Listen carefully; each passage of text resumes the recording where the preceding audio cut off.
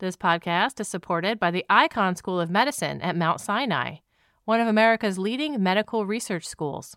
How will advances in artificial intelligence transform medical research and medical care? To find out, we invite you to read a special supplement to Science Magazine prepared by Icahn Mount Sinai in partnership with Science. Just visit our website at science.org and search for Frontiers of Medical Research - Artificial Intelligence. On May 1st and May 2nd, Icahn Mount Sinai and the New York Academy of Sciences will be convening a major symposium in New York City on the new wave of AI in healthcare. For more information and to register, please visit events.nyas.org/AI Health. That's events.nyas.org/AI Health. The Icahn School of Medicine at Mount Sinai. We find a way. This week's episode is brought to you in part by Science Careers. Looking for some career advice? Wondering how to get ahead or how to strike a better work-life balance? Visit our site to read how others are doing it. Use our individual development plan tool, access topic-specific article collections, or search for an exciting new job. Science Careers, produced by Science and AAAS, is a free website full of resources to help get the most out of your career. Visit sciencecareers.org today to get started.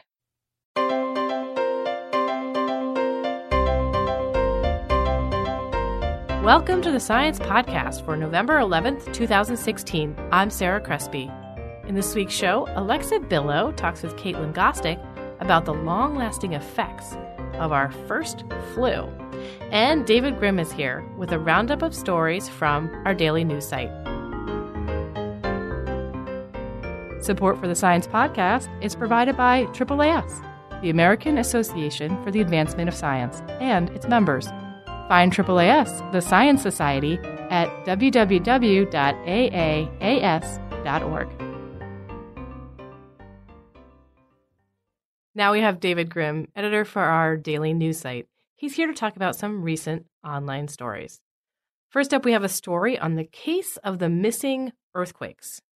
Bhutan is a small country of less than 1 million people, squeezed high in the Himalayas between two earthquake-prone neighbors, India and China. The question is, why has Bhutan apparently gone 500 years without a sizable quake? Yeah, and so there's been a couple of ideas or hypotheses. One is that Bhutan is actually aseismic, which means it's just incapable of producing large earthquakes. The other idea is that it has produced earthquakes. We just don't have very good historical records of the country, and so it's more of an information gap than anything else. Geophysicists then linked up with historians to try to figure out this problem. Right. And so these historians examined published accounts of Bhutanese history. For example, personal diaries written by monks going back a few hundred years. And what they found is that in the year 1714, they found a couple different historical texts that talked about a large earthquake. Actually, one was fairly dramatic and talked about a child whose mother was actually killed by a quake, and the child himself was actually buried in rubble and had to be extracted from the rubble. The historical evidence now suggested that, okay, seems like in 1714 there was a quake, but obviously the geologists want to see, well, is there any earth science we can add to the story? What kinds of things were they looking for? Well, they dug trenches in Bhutan to look for tectonic faults that showed evidence of movement. And what they found was they found evidence of an earthquake that occurred along one fault somewhere between 1642 and 1836. And because 1714 kind of falls right in the middle of that, they think it might be the same quake that these ancient monks were talking about. So they aren't a tiny earthquake-free zone in the middle of the Himalayas then? They're not. And in fact, they think this quake, this 1714 quake, was actually pretty large. Could have been anywhere between a 7.5 and 8.5 magnitude, which is comparable to the Nepal quake that happened in 2015 that killed nearly 9,000 people. So not only is Bhutan not quake-free, it's actually capable of producing pretty strong quakes. Next up, we have a story on being lucky in science. What does it take to get ahead in this field? Hard work? Yeah. Clever thinking? And a lot of luck, according to a new study. Dave, how did they find out how much luck you need in order to be successful as a scientist? Well, this all started in 2013 when a group of researchers found that they could take a single scientific paper that maybe had a handful of citations and predict how many citations that paper would eventually wind up with. In other words, how many other papers cited that paper. And the more cited a paper is, the more influential it is. So in the new study, they wondered if they could extrapolate that to sort of figuring out, well, because scientists publish lots of papers and the citations of these papers can really have an impact on a scientist's career, can we determine when in a scientist's career he or she is going to publish their sort of big influential paper? And you might think, well, it's probably going to be the end of the career because, they're getting all these years of experience and they're making all these connections with colleagues and they're building upon their research. But that's not what the researchers found. This is where the randomness comes in, right? This is where the randomness comes in. And what they found is that it actually is pretty random. They looked at more than 100,000 scientists for up to 20 years of their career. And they found that, sometimes scientists had their big paper right out of the gate. Sometimes it was midway through their career, and sometimes it was at the end of their career. So the only factor that seemed to correlate with success in terms of getting a lot of citations for a paper was how productive they were? It's kind of like buying a lottery ticket. Yes, it's random, but if you buy a ton of lottery tickets, you're really going to increase your chances of winning the lottery. And so scientists, if they have a part of their career where they're publishing a lot of papers, the chances are that big paper is going to be among that bunch is increased. Another factor they pulled out, they designated the Q factor, and that says something about the trajectory of a scientist's career more generally. Well, right. And so the question was, by the time a scientist gets to their 40th paper, sort of how influential is that paper going to be? And that's sort of what they call the Q factor. And they sort of used some of the same approaches.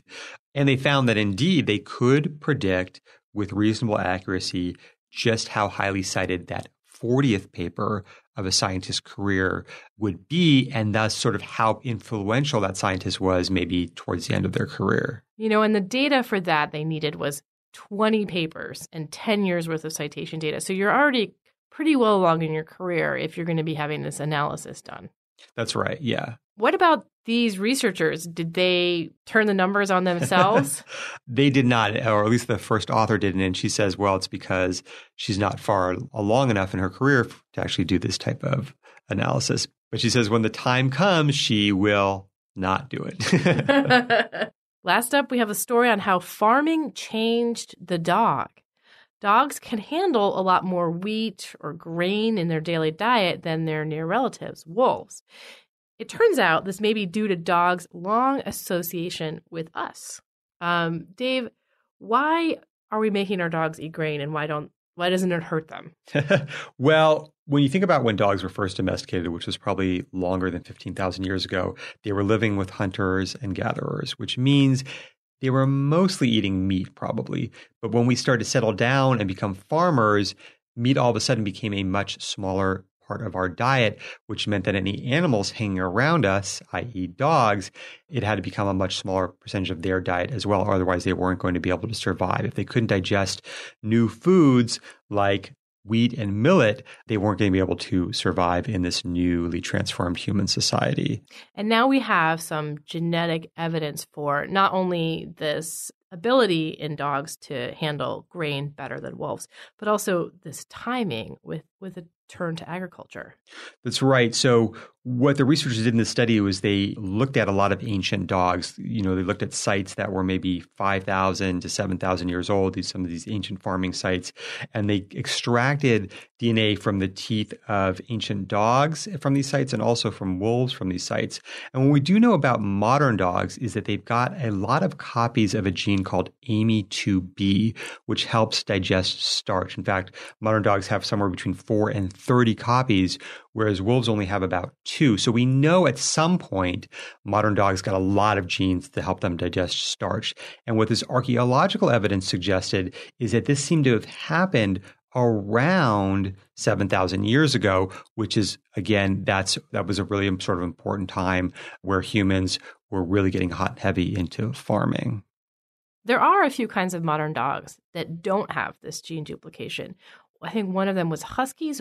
Why do the scientists think that might be going on? Well, both huskies and dingoes, like wolves, only have a couple of copies of this AMY2B gene. And scientists think it's because these dogs traditionally have spent a lot of their time with people who until very recently hunted or fished for most of their food. So they had no evolutionary reason to adapt to this high starch diet while all other dogs did. All right, I'm going to ask a tough question now, Dave, the one that I always want to know the answer to. Why didn't this happen with cats? Yeah, and actually, we don't know that it didn't happen with cats. I'm not sure the analysis has been done, but one interesting thing that happened to cats as they became domesticated is that their intestines grew a little bit longer. And scientists think the reasons were similar. Cats at this time were also eating a lot of starchy foods, and you actually need longer intestines to process this type of food. So cats may have adapted in their own way. Okay, before we get to what else is on the site this week, Dave, you have a quiz question for me? I do. All right, Sarah. New research shows that a recent mutation in this virus may have made it even deadlier. Is it the Zika virus, the Ebola virus, chikungunya, or HIV? I don't know this one. Zika. You are incorrect. Oh. It is actually Ebola, and a new study suggests that the virus underwent a mutation that made it better suited for humans than for its presumed natural host, a fruit bat species, and this helped it disseminate farther and wider and thus kill a lot more people. Okay. Well, what else is on the site this week, Dave? Well, Sarah, we've got a story about ticklish rats. Are rats actually capable of being tickled? And do they laugh? Also, a story about how a new visualization of the human heart could help predict stroke risk.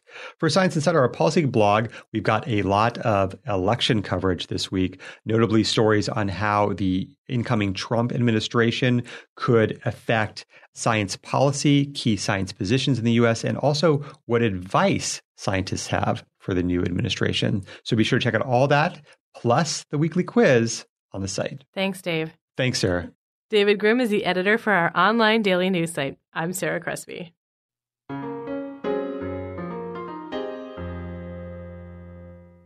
Influenza viruses that normally infect animals can sometimes spill over to humans.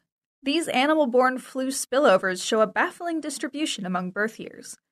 Depending on whether you were born before or after 1968, you may be at greater risk for the H7N9 strain of flu or H5N1. With the threat of avian flu outbreaks on the horizon, there may be good news about our ability to predict who will be affected. I'm Alexa Billow. Here to talk about this research is Caitlin Gostick. Caitlin, welcome. Hi. Great to talk to you. First, can you give us some quick background on the immunology? In particular, in the paper, you talk about this phenomenon of imprinting, where apparently your first flu stays with you. There are a bunch of different subtypes of the influenza virus, and some of these subtypes circulate in humans, and those cause the sort of winter infections that we're used to.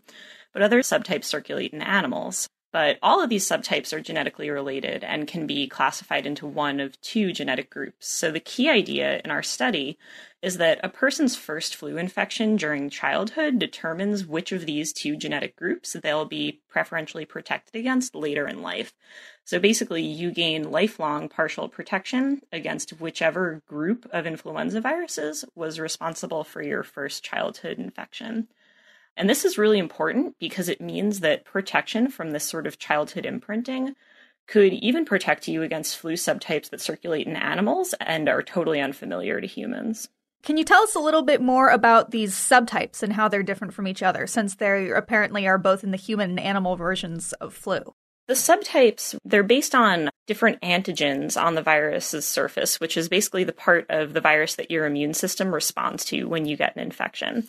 And so originally, these subtypes were given different numbers to indicate whether or not they were able to cross-react immunologically. So to make that a little bit more concrete, H1 is an example of one of the flu subtypes. And the basic idea was that if you were previously exposed to, say, an H1 virus, that wouldn't protect you against a virus that had another antigenic subtype like H2 or H3 or H5 or H7.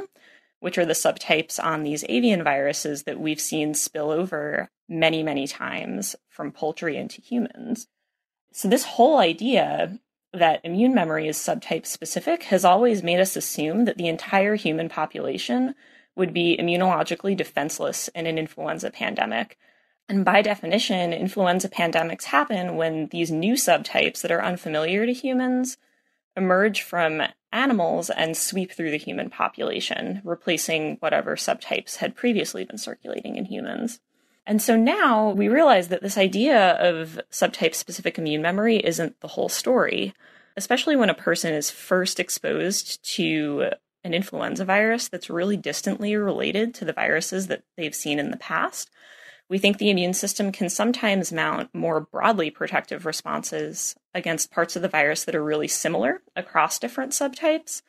And these broadly protective responses seem to be really good at protecting against all or most of the subtypes in one or the other of these two genetic groups.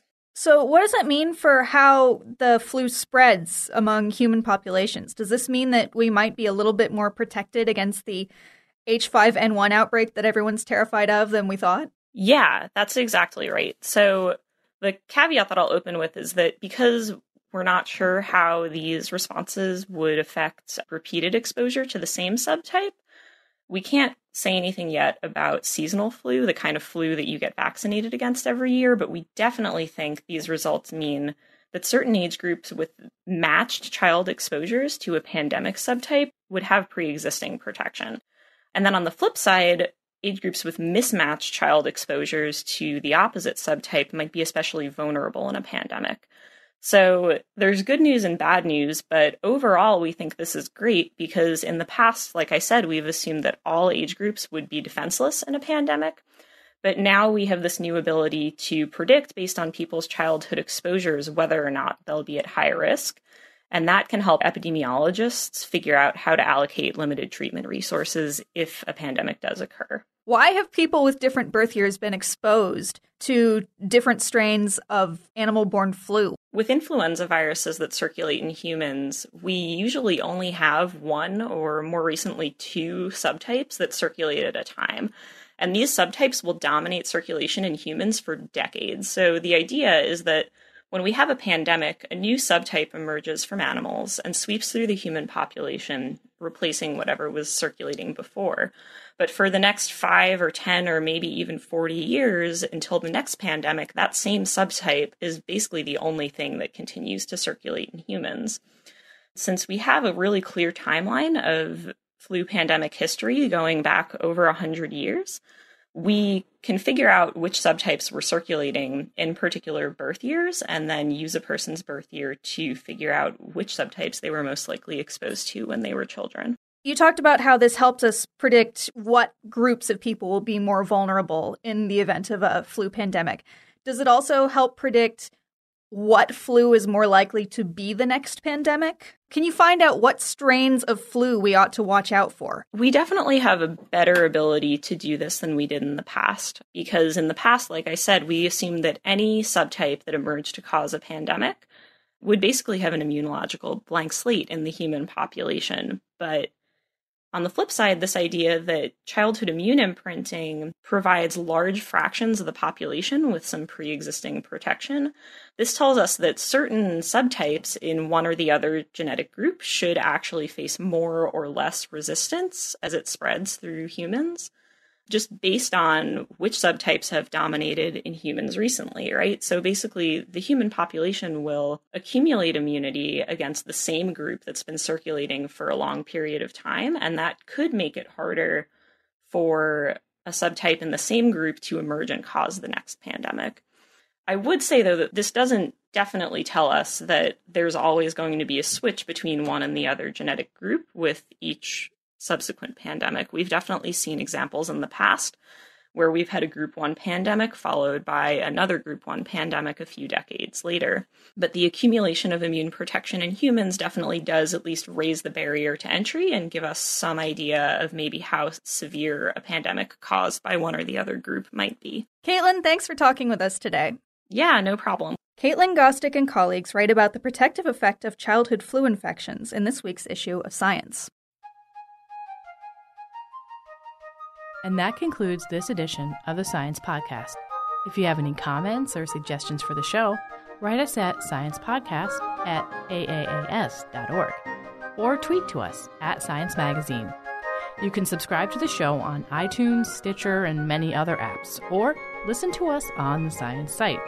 The show is a production of Science Magazine. Jeffrey Cook composed the music. I'm Sarah Crespi, on behalf of Science Magazine and its publisher, AAAS. Thanks for joining us. You listen to us to hear about new discoveries in science, but did you know we're a part of the American Association for the Advancement of Science? AAAS is a nonprofit publisher and a science society. When you join AAAS, you help support our mission to advance science for the benefit of all. Become a AAAS member at the silver level or above to receive a year's subscription to science and an exclusive gift. Join today by visiting AAAS.org/join. That's AAAS.org/join. This week's episode is brought to you in part by Science Careers. Looking for some career advice? Wondering how to get ahead or how to strike a better work-life balance? Visit our site to read how others are doing it. Use our individual development plan tool, access topic-specific article collections, or search for an exciting new job. Science Careers, produced by Science and AAAS, is a free website full of resources to help get the most out of your career. Visit sciencecareers.org today to get started.